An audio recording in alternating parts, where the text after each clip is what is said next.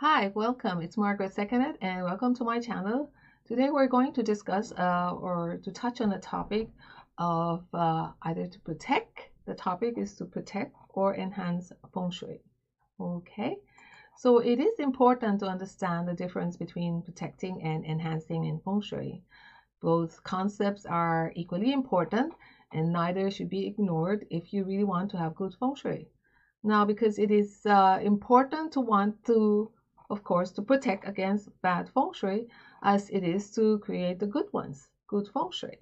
Okay, so you know, it is important also to remember and to understand that even if you have carefully calculated your compass formulas and measurements, if your home or any place that you sit, sleep, or eat is being affected by bad feng shuis, bad energies or vibrations caused by some secret poison arrows, then all your carefully crafted feng shui is not going to do anything. It's going to be pretty useless, okay?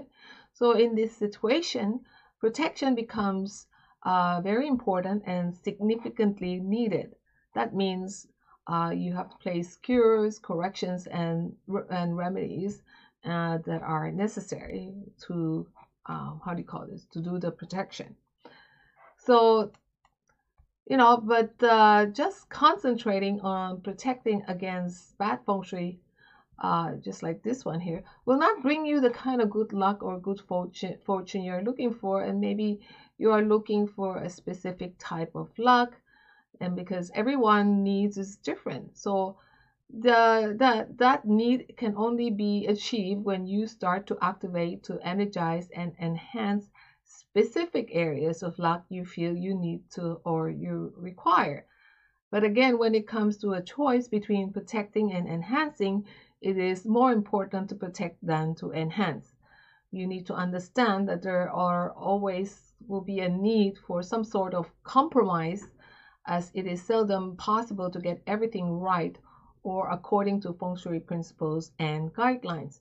So, as I was mentioning earlier, you can have secret poison arrows in places where you probably didn't even notice, in your bedroom, such as this.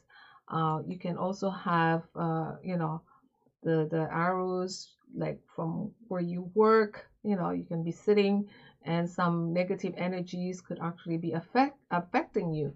So again, just by concentrating on protecting, you might not really be targeting, or bringing the kind of luck that you really need, because as I said earlier, everyone's needs is different. And so if you can even implement 60 to 70% of all the feng shui features that you identify around your living space, that is already probably very good. So it is also not necessary to fret about certain configurations which you feel may not be ideal. So what are some of these uh, situations where you feel that you fret about? Fretting about negative features or missing sectors on their property, so that you're going to be fearful that feng shui is not going to work for you. It's pointless unless you do something about them. So there's other fretting, that can be one of them. So you can also be concerned about the property not having the right landform or landscape, that your property sucks because it doesn't have this ideal environment, natural environment to give you this good feng shui that you want. Or you can even fret about not having enough money to renovate, or being able to renovate or to fix up a place. So sometimes all these negative thoughts will actually just deter you from, getting the right from you using feng shui. So with the right mindset, you can see, you need to see the positive and grow exponentially upward instead of downward. So, it's easier for you to have the feng shui work for you if you have this kind of right mindset. Okay. So again, I stress the fact that almost everyone has to put up with some less than ideal feng shui features, which they probably cannot do anything about. So don't fret about it.